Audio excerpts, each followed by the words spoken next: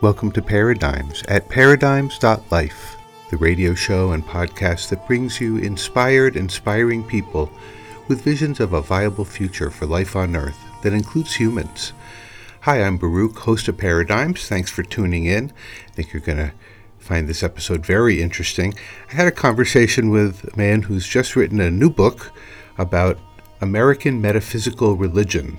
This is a very well-researched effort that he's spent decades working on. This book explores the history of especially metaphysical religion and Christianity in this place that became the United States. He goes all the way back to before the Europeans came and brings us up to the present. It's very interesting and very relevant to what we see happening in the United States these days regarding religious extremism. And of course, we'll be listening to some great music too. So let's get right to it and meet my guests on this episode of Paradigms.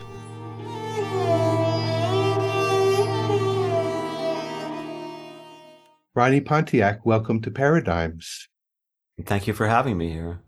I'm pleased to talk with you. You have this new book out, American Metaphysical Religion, Esoteric and Mystical Traditions of the New World, and I've been reading it, and it's an amazing compendium of historical fact. I mean, it's just full of interesting history that you don't get anywhere else. Yes. The point of the book was to take a lot of academic research that has revolutionized our view of the history of metaphysics, not only in America, but all over the world, but in America particularly. And I was stunned by all the new information, and so I wanted to share it with people who would find it as interesting as I did. Well, a few little questions. Firstly, how long have you been working on this book? You know, the book really started in the 1980s when I worked for Manly Hall. It started when I found in his vault of rare books and manuscripts a tome that had bound in it copies of a newspaper called The Platonist, which was published in St. Louis, Missouri at a time when the gunfight at the OK Corral had just occurred. And it was still a cow town, although it was becoming industrialized. And this newspaper had translations of Plato and the Neoplatonists. And not only that, but for example, it had a translation of the French magus Eliphas Levi's Transcendental Magic by Abner Doubleday, who was a Civil War general on the Union side and who was falsely credited for inventing baseball. I was amazed by this thing. I mean, how did it happen? Cowboys making a Platonic news and a newspaper? It was very strange. And when I talked to Manly Hall about it, he didn't know much about it either. There were some people that we knew a little about, like Alexander Wilder, who was a big contributor, but not a lot of information was available. So it started me on this trek to find out more. And the more I searched, the more I found out. So every question I got answered, there were more questions that were born from those answers. And every time I toured, I went to libraries and bookstores and anywhere I could to find more information. But the real revolution happened with the internet. And there was a time back in the day when Amazon and Google Books allowed you to search through the books that they offered. And that made the book possible, really, because the academic books are so expensive and so obscure. Even though I had help from academics, they were very generous sharing information with me. I depended on being able to search those books. You can't do that anymore, unfortunately. Your bibliography, I mean, there are hundreds of references. It's clear that this is a very well-researched book. This is not fly by night, someone, had a thought. This is you really looking into a whole lot of areas of data. I was especially fascinated by your accounts of indigenous life in what we now call New England in the 17th and 18th centuries. And I'm from New England, and I'm from Vermont, where your book was published. Yes. Very cool. Inner Traditions is an awesome publishing house. They are. And reading that stuff just was fascinating, affirming, touching, clarifying. But then you go all the way through all of that through, the Theosophists and the Anthroposophists and, all this stuff until we end up in the present moment dealing with evangelical fanaticism, I'm going to call it, and some really dangerous ideologies that are pulling from the past, but adding sort of the vehemence of contemporary politics. Yes. So I just find that to be important for people to understand, how did we get here? Mm-hmm. And to see that it's been with us all along throughout the history from the earliest colonization. It's such a changed viewpoint on America when you realize that even the Pilgrims, for example, had occult interests, and that John Winthrop, who was the governor of Massachusetts Bay Colony, the first governor, that his son, John Winthrop the Younger, who was the first governor of the Connecticut colony territory, that he was a devout alchemist, deeply influenced by the Rosicrucians, had actually gone to Europe searching for Rosicrucians. And when he couldn't find them, he dedicated his life to living up to Rosicrucian ideals. And when he brought his crates of laboratory equipment and books, many of which had belonged to John Dee, he placed on these crates John Dee's famous Monas Hieroglyphica symbol, which there could not be a more occult symbol. And another example I give is the way Cotton Mather referred to John Winthrop the Younger in his eulogy as Hermes Christianus, which is a pretty stunning statement, the Christian Hermes. This is Cotton Mather. Yeah, the witch hunter. Yeah. So it changes the view of what Christianity meant, even to the Pilgrims. And then, of course, you had people who came to the United States, or at that time it wasn't anything really, it was just a continent, to get away from religious conformity and pressure and to practice their religion. So you have something like Ephrata and these colonies that went out into the wilderness and created communities experimenting with these ideas and creating amazing arts and crafts and music. So America from the beginning was saturated with metaphysical ideas. You're listening to my conversation with Ronnie Pontiac, author of the new book, American Metaphysical Religion, Esoteric and Mystical Traditions of the New World. It's a really interesting book. I hope you'll check it out. We'll be back with more of this conversation. And just so you know, we're listening to excerpts from the conversation in this episode because Ronnie and I talked for quite a while. You can hear the interview in its entirety at the Paradigms website, paradigms.life. We'll be back with more of this conversation after we hear some music, starting out with something from Medicine Dream, People of the Dawn.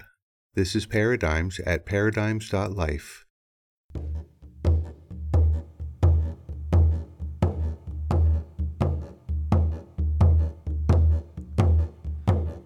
When the summertime has come, to the people of the dawn, we'll be fishing on the coasts, oh, like our ancestors have done. When we crawled out of the earth,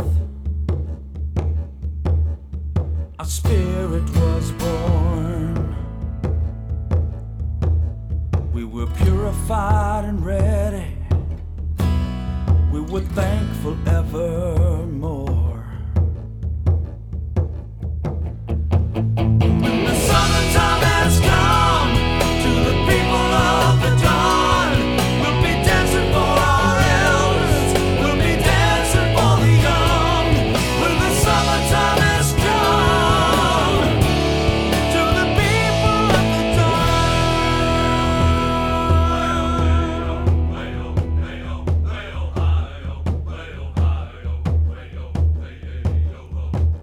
For the gifts that we were given, the shelter and the food, our families that surround us, oh, and the strength to keep us true. All the times that we've been lonely,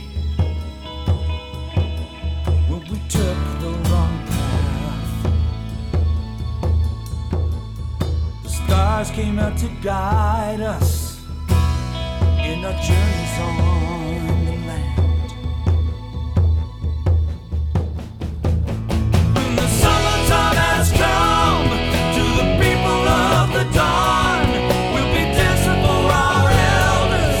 We'll be dancing for the young. When the summertime has come to the people of the dawn.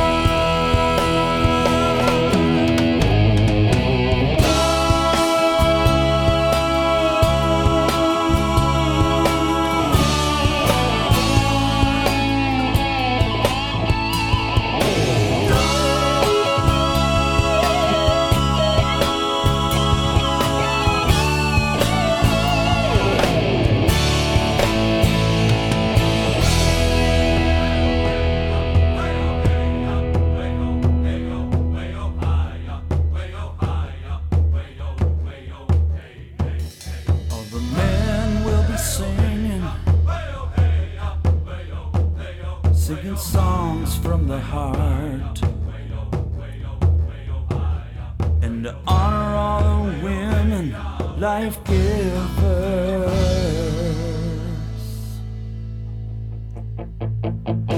The summertime has come to the people of the dawn. We'll be dancing for our elders, we'll be dancing for the young. When the summertime has come to the people of the dawn, to the people of the dawn. When the summertime has come to the people of the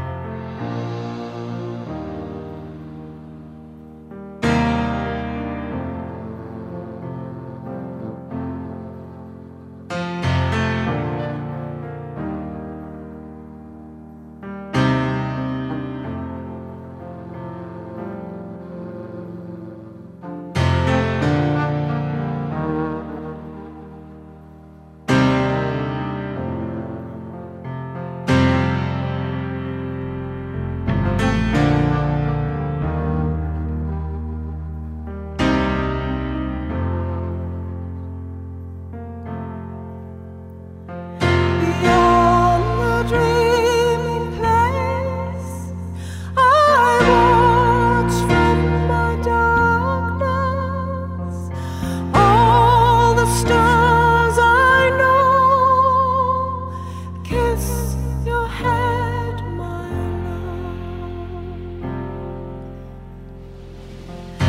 love. Beyond the dreaming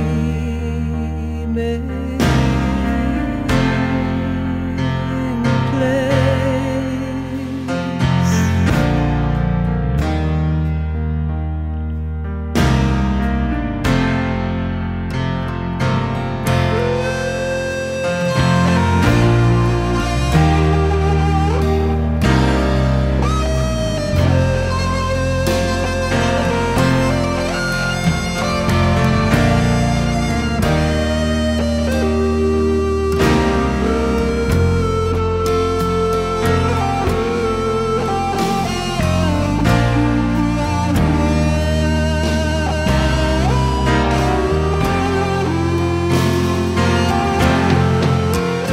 There is no backward journey, nothing's left of that time.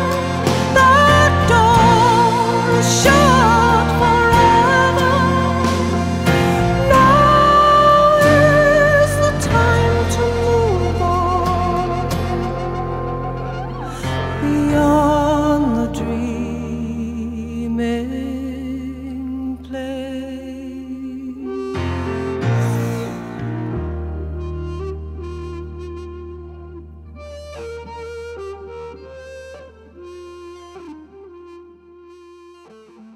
That was Steel Eye Span, Beyond the Dreaming, from their album Bedlam Born. Before that we heard People of the Dawn from Medicine Dream.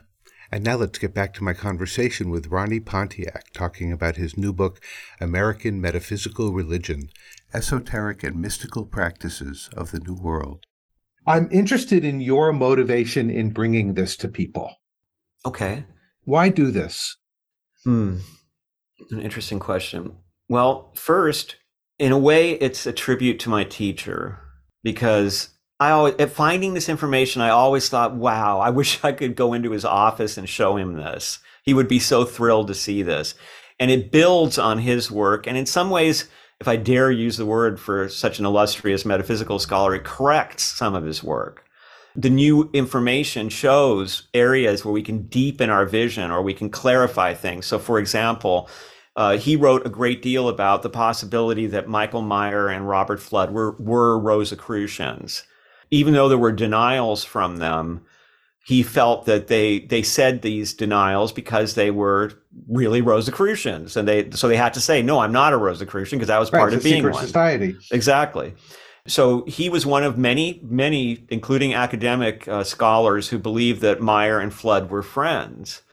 Well, new research has shown that it does not appear that they knew each other or ever met each other, and the only real evidence we have of any connection between them is Michael Meyer complaining about Flood in a way that is very uninitiate, Rosicrucian. No, it was petty. Yes. So now we have new pictures of it. Now, to me, I found this liberating, because at PRS, there was still a kind of holdover of the Theosophical Society, Mahatma, invisible ascended masters kind of theory.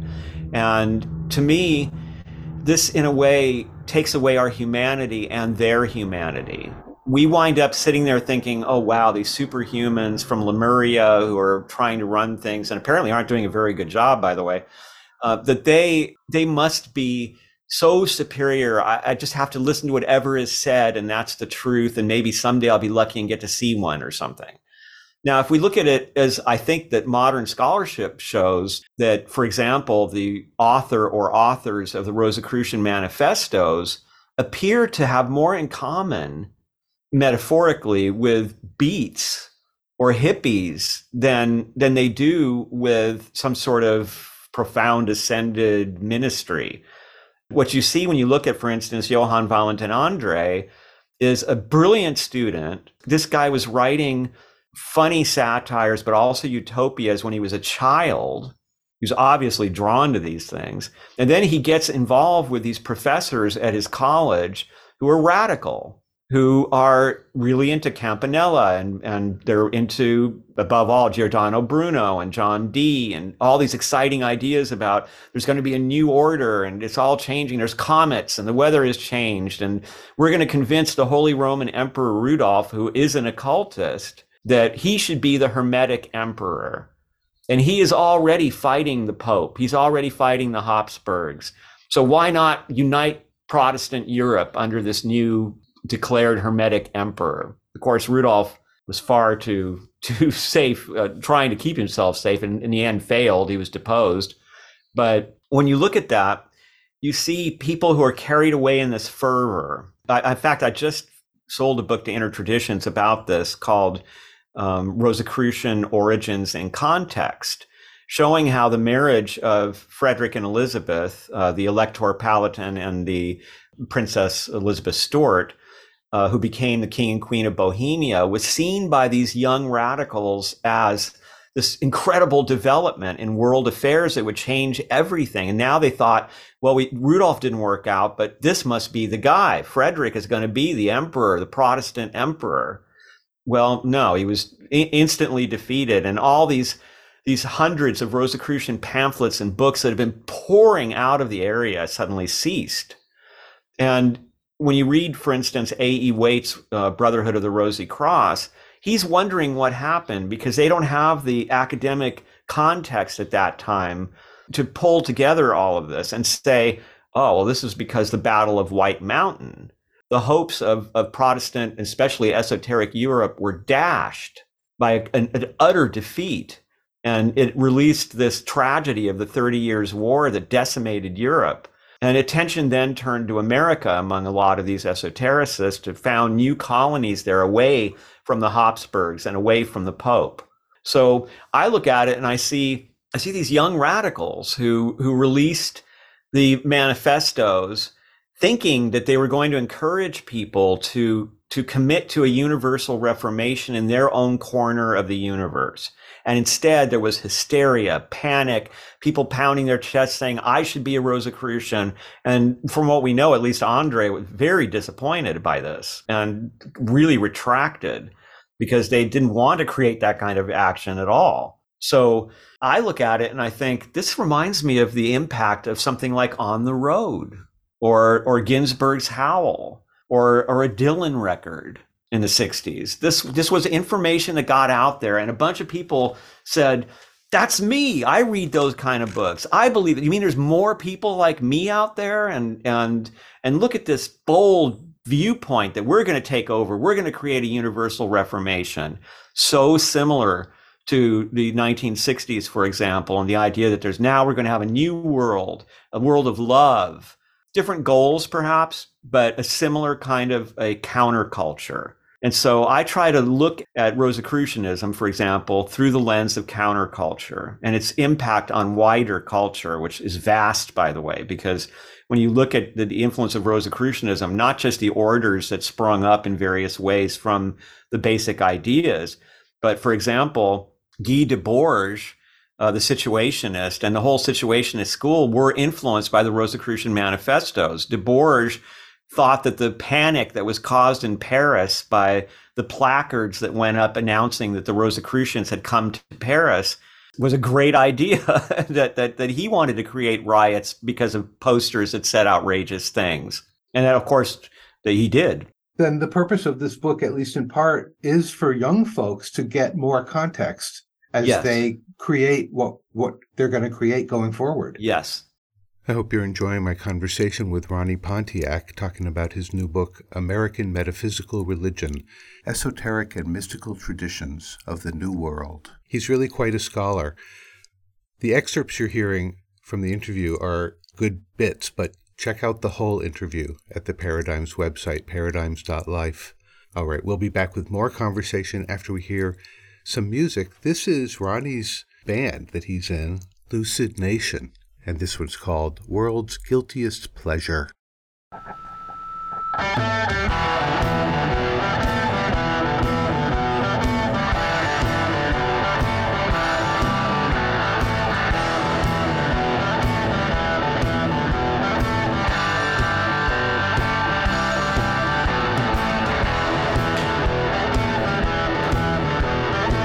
Just saw it on the news today. There's a meteor headed our way. Jehovah's playing marbles with our sky. He don't care who lives or dies. Storms and earthquakes, burning sun. Miserable sinners, each and every one. The four horsemen of the apocalypse just got cut down by some badass grips, 'cause it's the end of us all again. It's the end of us all again. It's the end of the world again. It's the end of us all.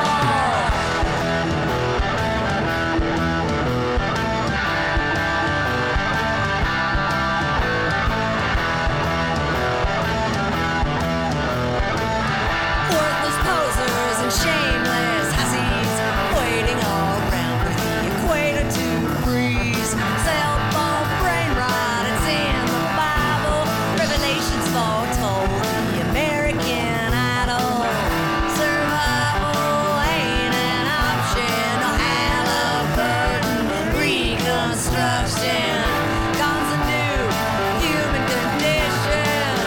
We're talking worldwide destruction, 'cause it's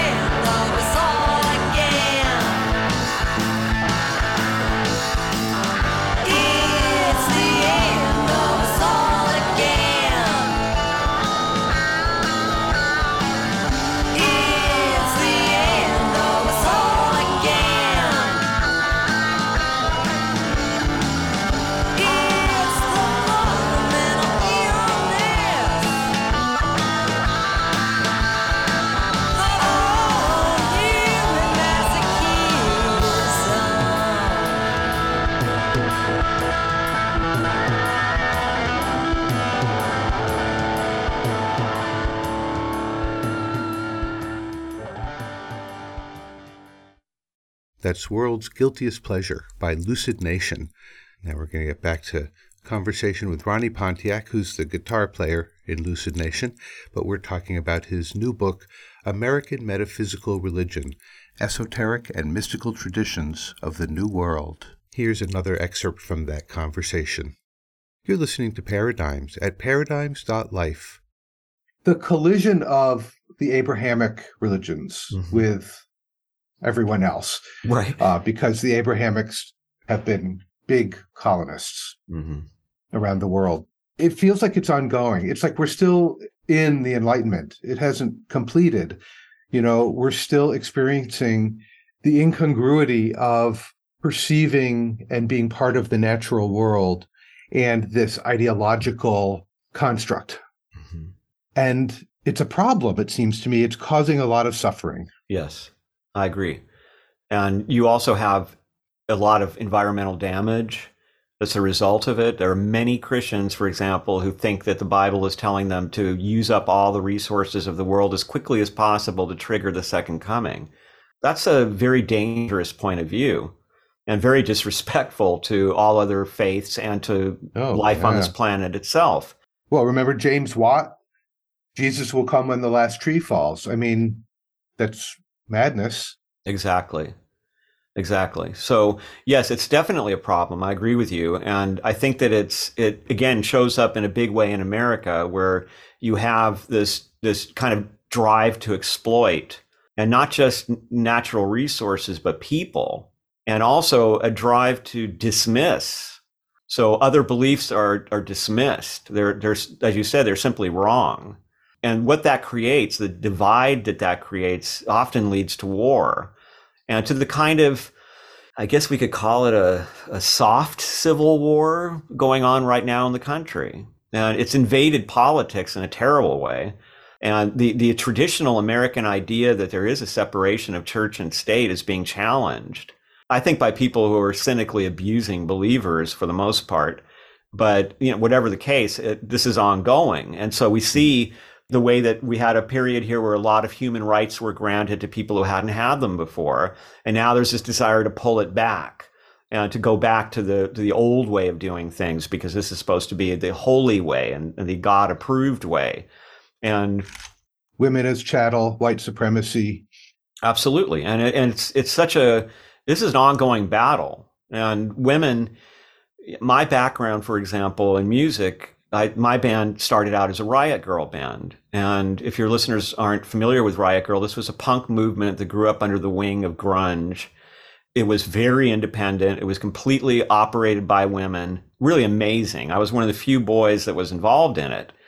And I was coming out of Manly Hall and PRS, and I had decided for various reasons, to let my wife Tamara take the lead. And she wanted to go into music and to go into Riot Girl. She had a lot to say. And so I got to experience that. I did 7 Riot Girl conventions and countless shows. And it was every bit as important to waking me up as being at PRS with Manly Hall. Because what I learned about what women go through and still go through in this culture astonished and made me ashamed. And I saw so much of it in myself.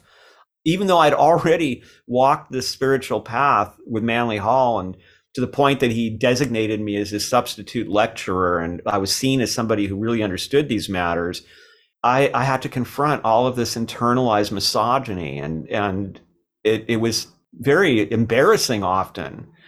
So now as I look at the world, first of all, it's way better now. I mean, women are in positions of power in ways that they have never been in this country. And women are really not taking a lot of nonsense in terms of I think we're going to see a big reaction from women and young people politically as we go forward here, because I hope so. I believe so. I thought that with the last election, and truly it was Generation Z that won that election for the Democrats. And the Democrats aren't without fault themselves. And there's a lot of, I'll give you an example. Marianne Williamson, who was somebody who worked at PRS and who I knew back then in a very casual way.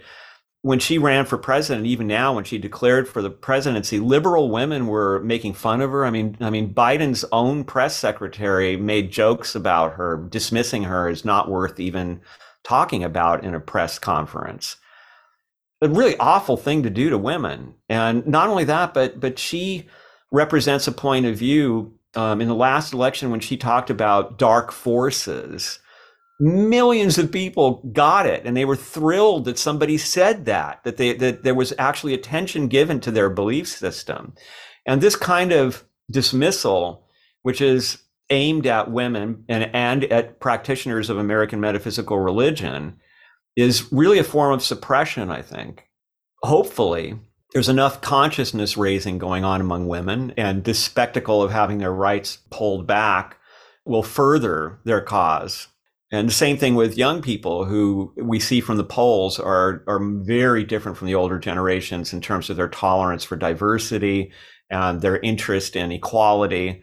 And so my feeling is that we will see, the battle's ongoing, and we're not going to discount how dangerous the situation is right now. We've got very cynical people. In my opinion, DeSantis, for example, is a very cynical guy, and he's using this kind of innocence that exists in the, let's call them the patriarchal monotheisms, to appeal to people and to scare them.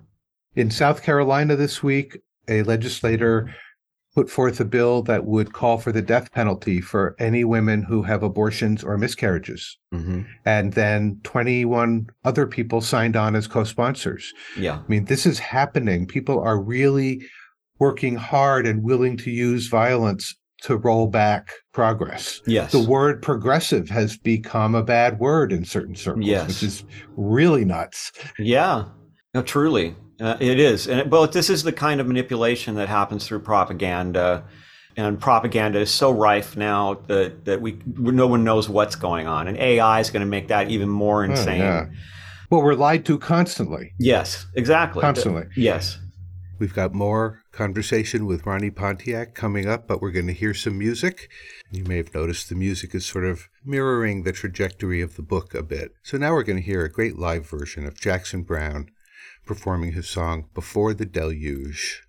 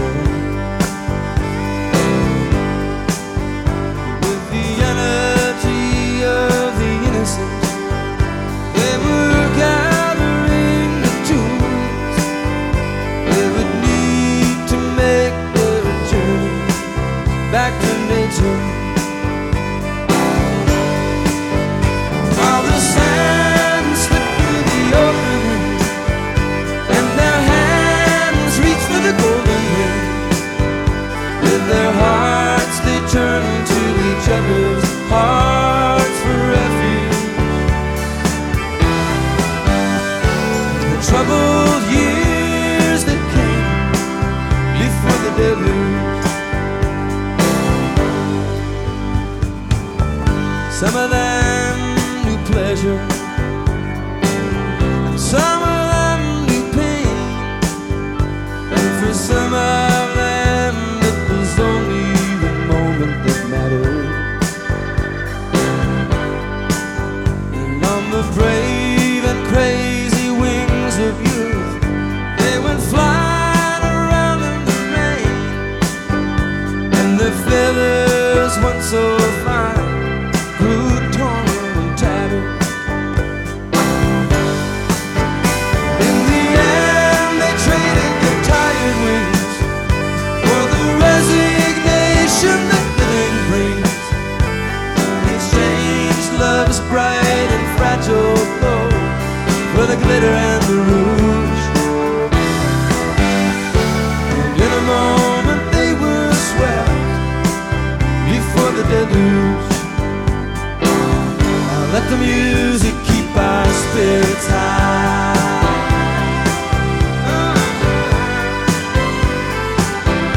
Let the buildings keep our children dry.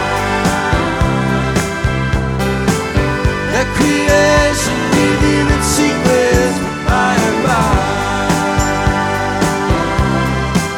By and by. And the light that's lost within us reaches the sky.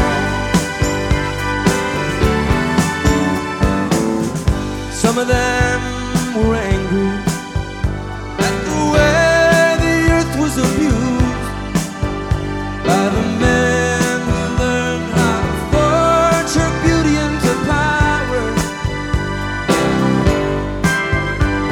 They struggled to protect her from them, only to be confused by the magnitude of her fury in the final hour. So when the sand was gone, the time arrived, and the naked dawn only a few survived. And in attempts to understand a thing so simple and so huge, leaving an element to live after the deluge. Let the music keep our spirits high.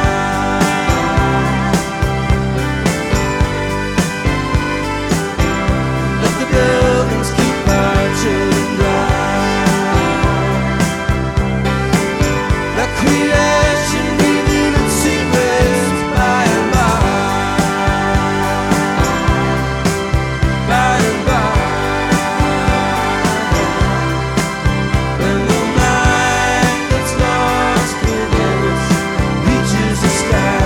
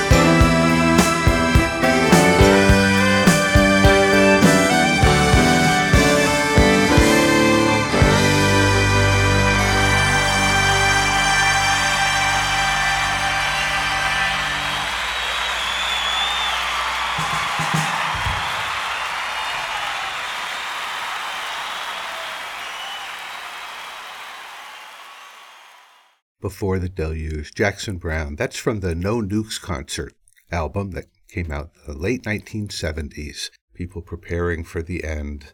Well, it's part of our mythology. Here's the next part of my conversation with Ronnie Pontiac.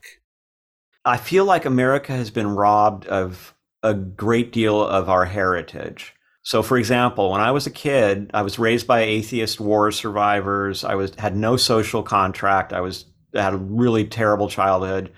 And by the time I reached 17, I was the worst of everything. I was a criminal. I was racist. I was fronting a nihilist band that had a following of racist bikers. I mean, just terrible. I mean, I was really headed for a disaster.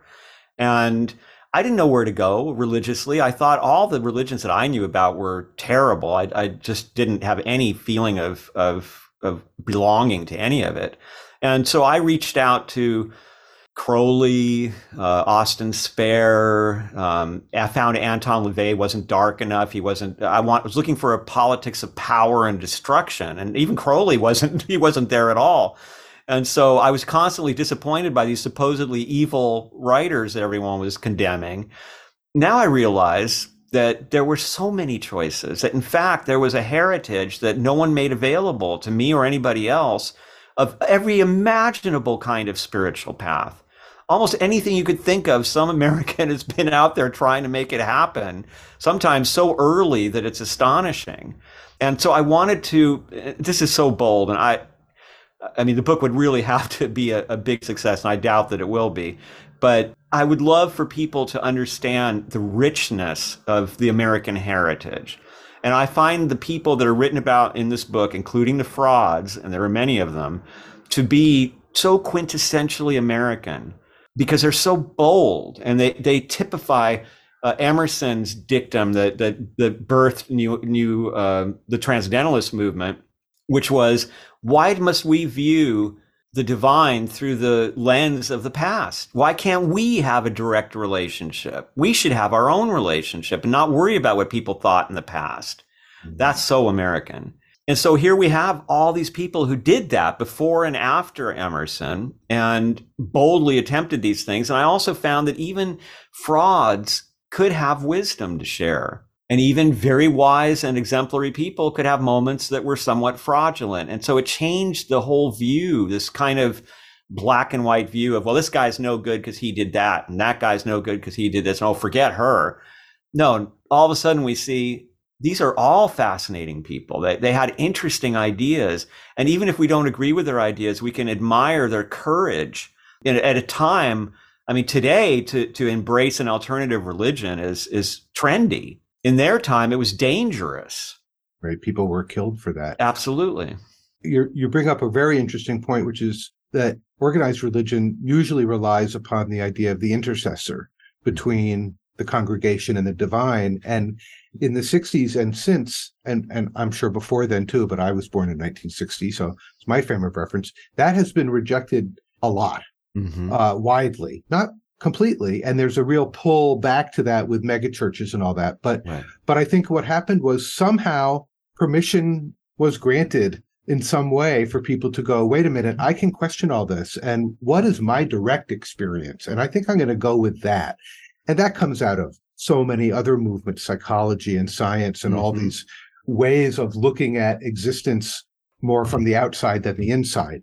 Yes. And so now we are essentially in this giant power struggle, it seems like, between the theists, monotheists especially, and everyone else. Right. I think also we have a problem with the way that power is abused. These big institutions have so much power, so much wealth, and they become magnets for people who are abusive and who are thirsty for power. They imitate the power over paradigm of their theism. Exactly. Yes, very much so. And I think that part of what has happened, and this is it has been throughout American history, there have been people who were seeking that and who were advocating for that kind of openness, although it never achieved any really major presence until the 1960s and then on into the New Age movement, which was a huge explosion of it. And so here we have, for example, this in academia mid-century, in the last century, there was a lot of anxiety about this idea that somebody can just have their own path. They used to call it bricolage. They also called it Sheilaism or collaging. And the anxiety was that here you have these people who are not prepared to make these kinds of investigations, supposedly, because they haven't gone to a seminary. And they are going to just pick things here and there that appeals to them.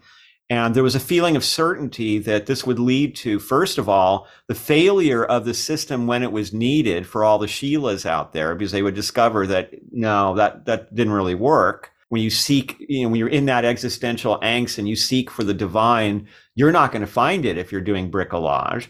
And then there was also the fear that this would create isolation in society. If everybody has their own religion, then there is no unity, there is no community. Well, we've seen since then that that's not the case, that people are creating these hybrids and they are working and they are finding community within those hybrids. In fact, that's another reason I think I wrote the book was was hoping that these communities could recognize kindredness in each other, that rather than having these rather strict divisions between interests. So witches are over here and Kabbalists are over there, and the witches may be using Kabbalah in their tarot, but they are not Kabbalists. Well, there's a lot more similarity than difference amongst all these people. Mm-hmm. And the book, I hope, shows that. It shows how there are similarities in practice and belief that are rather, I think, exciting to recognize, and how many people are involved in this. And while I personally feel that it would be a mistake for it to be institutional, because it would be abused at some point, but maybe it can't be stopped. I mean, if you look at it historically, very often the conquered people wind up practicing the religion of the conquered.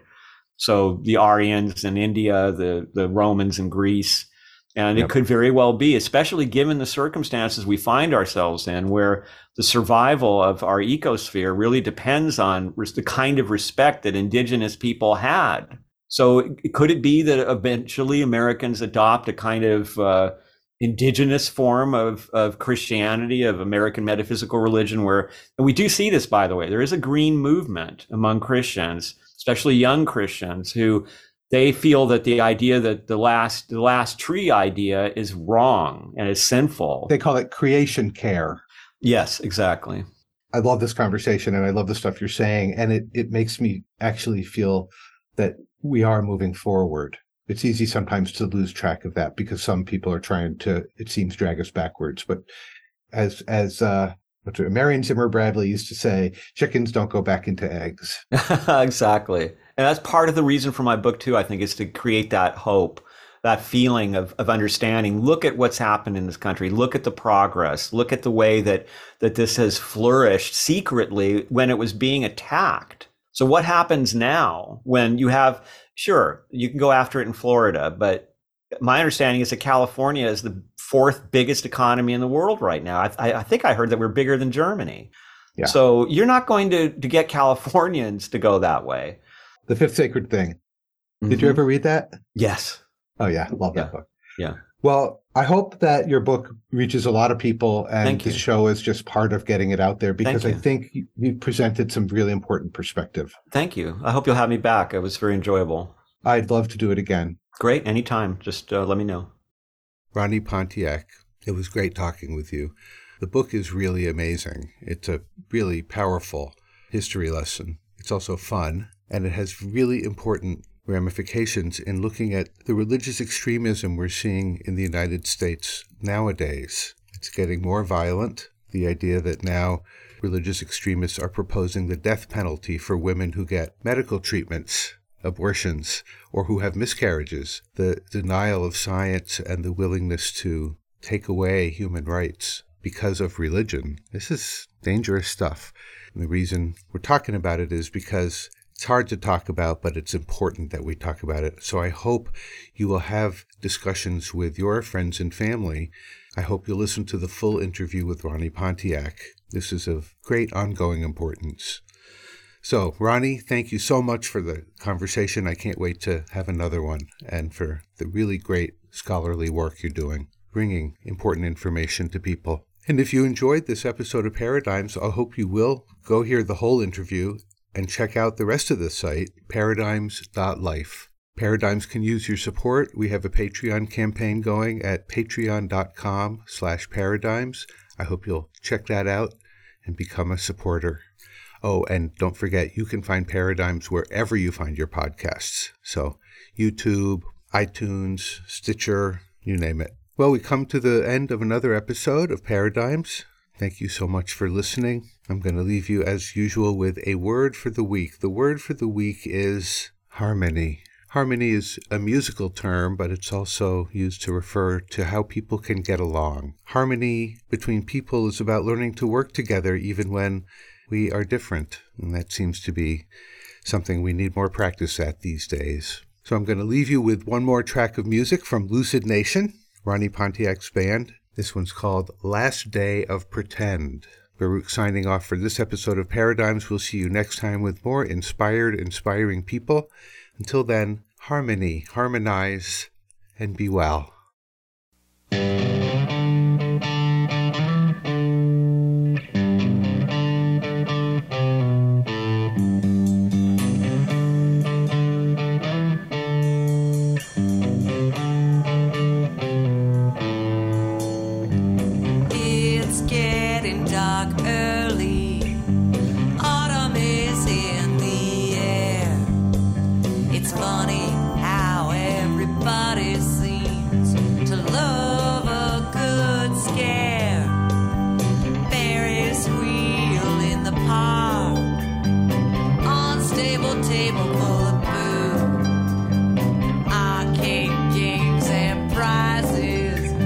but nothing can change the mood.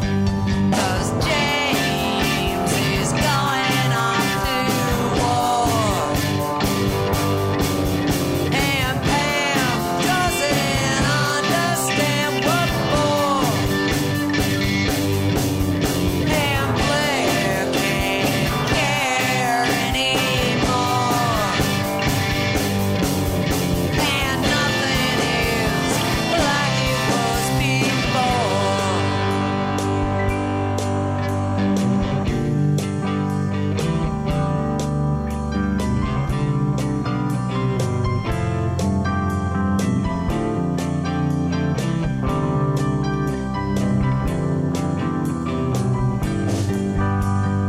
Jack-o'-lantern, candle glow, dancing on bags of candy, rustling costumes at sundown, dogs barking all over town.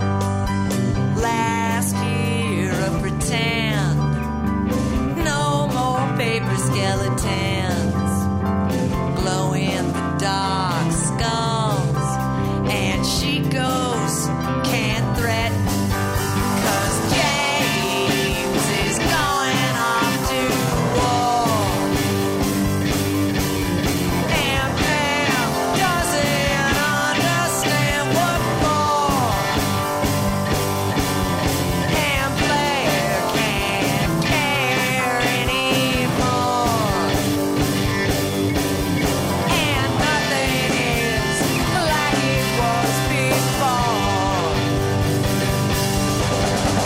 And John says Eric's doing crack, but Eric says John is doing smack. And Tara told me she got attacked, and she says she ain't never coming back.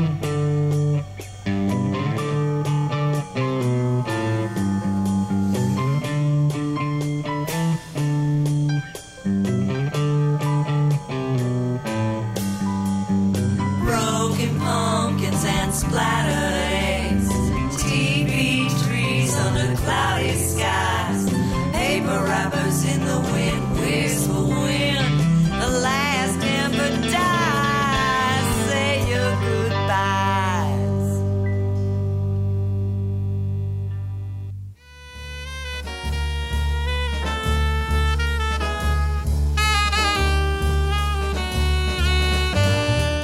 You've been listening to Paradigms at paradigms.life.